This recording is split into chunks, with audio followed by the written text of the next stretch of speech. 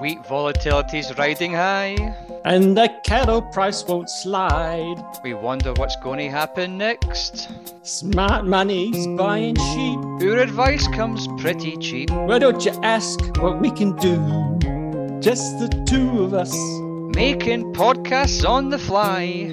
Just the two of us. Just the two of us. You and I.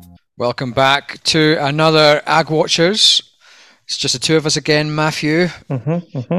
Just talking about what's happening in the marketplace and whatnot. A quick 5-minute update that'll take about 20 minutes. 5-minute update, yep, 25 to 40 minutes. Yeah. Last podcast was pretty good. It was much longer than normal, so we will keep this one a bit shorter, we promise. But that was good with Emma. She was good person to talk to. Happy to put out an opinion, which we always like when people have got strong opinions backed with good reasoning. So, yep, righto. Let's get into it. What's happening in cattle and livestock? The cattle markets. Well, we've seen some good movements in terms of export numbers come out, both for beef exports and also in particularly mutton. But I'll just talk quickly to beef first. We saw a big rebound in Chinese demand and also South Korean demand for Australian product. They're really both kind of roaring for March. So that's it's probably the highest our beef export's been in about 2.5 years. Nearly 100,000 tonne went in March.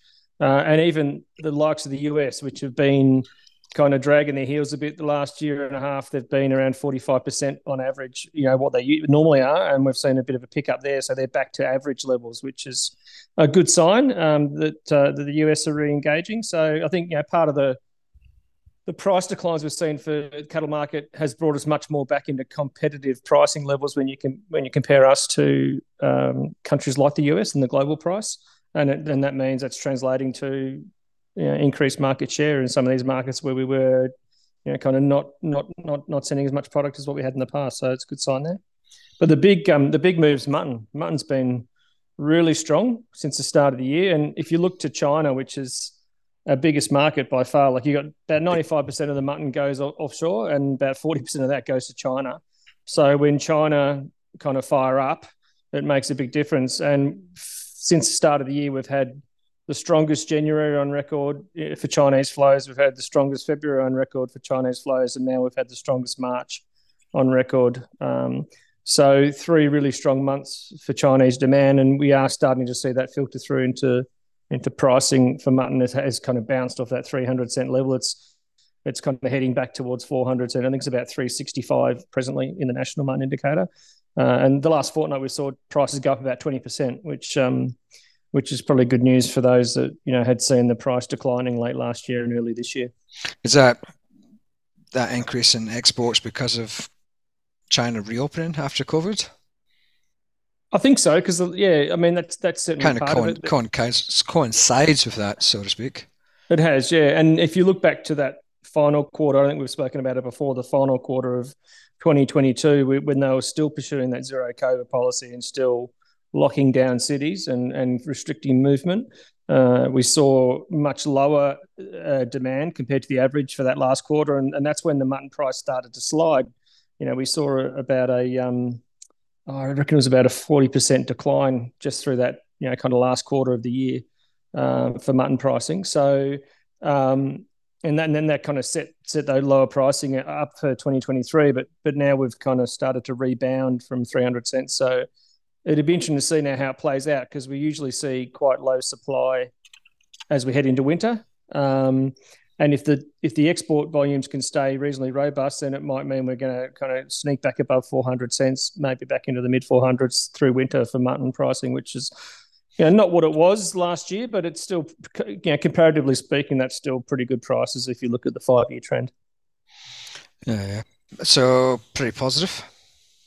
Look, I think so. I think for whatever the red meat market you're looking at, it was unsustainable for our beef pricing certainly to stay where it was, and equally for our sheep and both lamb and mutton pricing. It was unsustainable in the long term, I think, for those prices to stay at massively high levels. We still need to be competitive internationally. So I think this reset of pricing is still pretty good levels comparatively speaking, and it means that we're back and being competitive again once more as we build the flock and as we build the herd.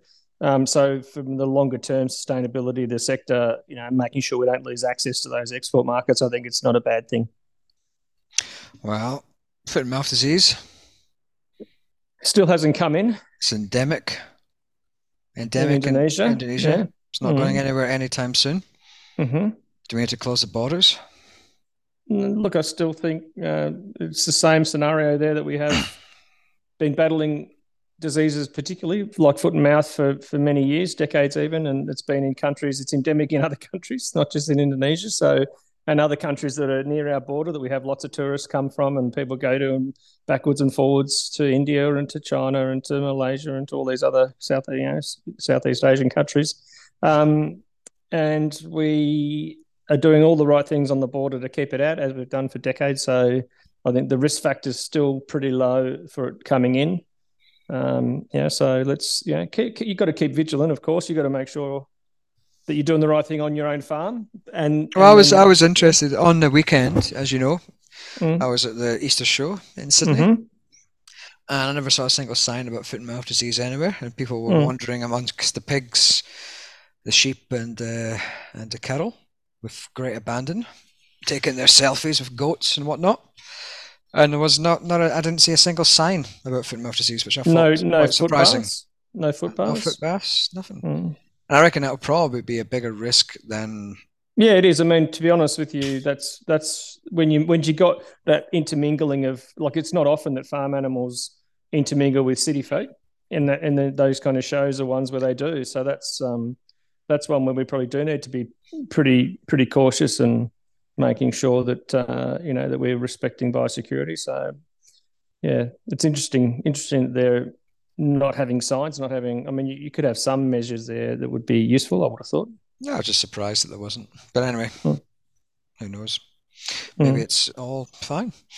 Grains. It's quite a bit happening in grains at the moment. Big news. Particularly we're recording today in the barley.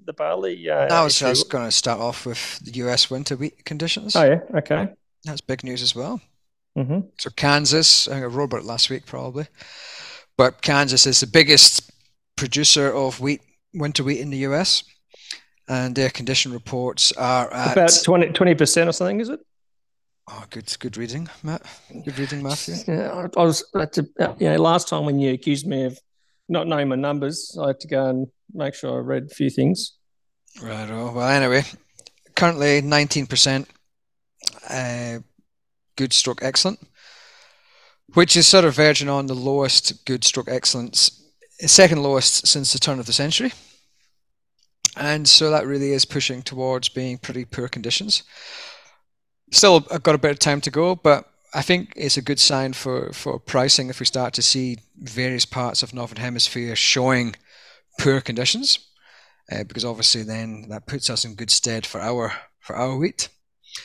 But like I said, it's very early days, but they are showing, most of Kansas is pretty much in drought conditions, and that's a good sign. It's a big percentage of their crop which is poor conditions. And we shall see what happens with it, whether it improves or whether it continues to stay at low levels. And then we'll have the spring wheat crop to look at in a couple of weeks. I think the other thing that I found interesting at the moment, and I was a bit tongue-in-cheek talking about cartels. I'm not talking about Pablo Escobar and the Cali cartel. I'm talking about OPEC. Oh, I thought you might have been talking about the fertilizer cartel once for a minute there. Oh, we're not allowed to talk about that. I'll get in trouble again for that one. But the reality is that we are seeing OPEC have came up and reduced production last week of crude oil around the world. And there's quite a strong correlation between grain prices, oilseed prices, and crude oil. So as the crude oil prices go up, that is pretty good sign for our general sort of wider commodity market, including grains. So sort of a bit tongue-in-cheek, say maybe we should have a cartel with other wheat exporting nations like Argentina, Kazakhstan, Russia, and Ukraine, and decide how much we export. Tongue-in-cheek, of course. Mm-hmm. Yeah, we'll be getting a letter from the ACCC shortly, I'm sure, about your article. It's technically it's a cartel is fine if it's approved by the government of the day. Governments. So the big thing is probably today is barley. Penny Wong has came out and with discussions with the Chinese government, China is expediting the discussion between and the review of our trade in barley. As we all know, 3 years ago, pretty much 3 years in May, they effectively curtailed our product into China, 80.5% tariffs on and countervailing duties, blah, blah, blah, blah. So there was only 2 years left of those duties. And so we had a WTO dispute resolution process in place. It's been agreed that they'll pause that whilst China reviews it for 3, possibly 4 months. And then we may see that that may be a positive step for us.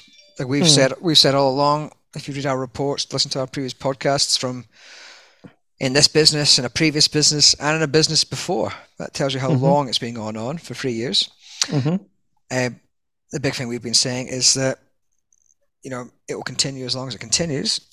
But we thought this year that the change of government might be a positive factor in getting this turned around. Yeah, that's right. I think we spoke about it a little while back. It was this year in podcasts that because we started to see a bit of a thawing out in terms of the relationship, and ministers were talking again, whereas with the previous government, we had, the Chinese ministers weren't taking calls apparently, but they started engaging again, and we started to see a little bit more of an easing of flows in the beef space. And I think we spoke about the barley side and said the real hurdle getting WTO. Exactly. And now that has been what's the status? They've basically said they're pausing. They've requested that the actual investigation or whatever it is gets paused, right? It gets paused whilst China does an expedited review of it. And the other thing we've been saying all along is that it's been a bad situation for Australian farmers because we have, and as much as people are reluctant to say it, we have had a lower barley price in part due to this effective ban. We've struggled to find homes for our malt barley. Our competitors have gone into China. China's paid more for its barley. So by getting access to Australian barley, it's a win-win for both counterparties. And I think on every podcast where we've spoken about barley, I've said the same thing. Everyone has been harking on about diversity. We shouldn't be sending our barley to China. We should send it to a multitude of different countries. There's no control over that. That's down to individual trading companies, what they sell. We don't have any export quotas in Australia to certain countries. And a year after China is available, they'll be our biggest buyer yet again. And I've put that bet out to a number of people. I think you were the only taker, Matt, were you? No, man, I agree with you. I think you're 100% accurate on that one. I was trying to see if I can win some money. No. Win some money after my what's his name bet that I lost. Only one bet I've lost in my life. The only one, it was the one against Ange Postecoglou. And I noted on the weekend there was a 3-2 scoreline. Rangers down again. Have they won anything against Celtic in the last 3 years? I don't think they have they? As you know, I'm an ice hockey fan. So and a Queen of the South fan, as you can see by my Queen of the South top that I'm wearing today. So it'll be interesting to see where that 4 months. I think it's in the Chinese interest to get rid of this ban, to reduce the cost of inflation on their consumers. And that's another thing you've spoken about a few times. I know many sessions when we've presented together, you've shown the chart with China, the amount of barley that's available to them. Well, they had that issue, probably not so much now with the Ukrainian sort of grain export agreement, but they have had a period where more than 50% of the world's barley was just unavailable to them, either through war or through their own cutting off their nose to spite their face, as my mother would say. So I think that's probably it. That's all I've got to say. I think as soon as you start to turn up the accent, that's generally a good signal that we've come to the end. So I can quickly get this off, do all the editing that we do on this podcast, and then fire it onto the interweb.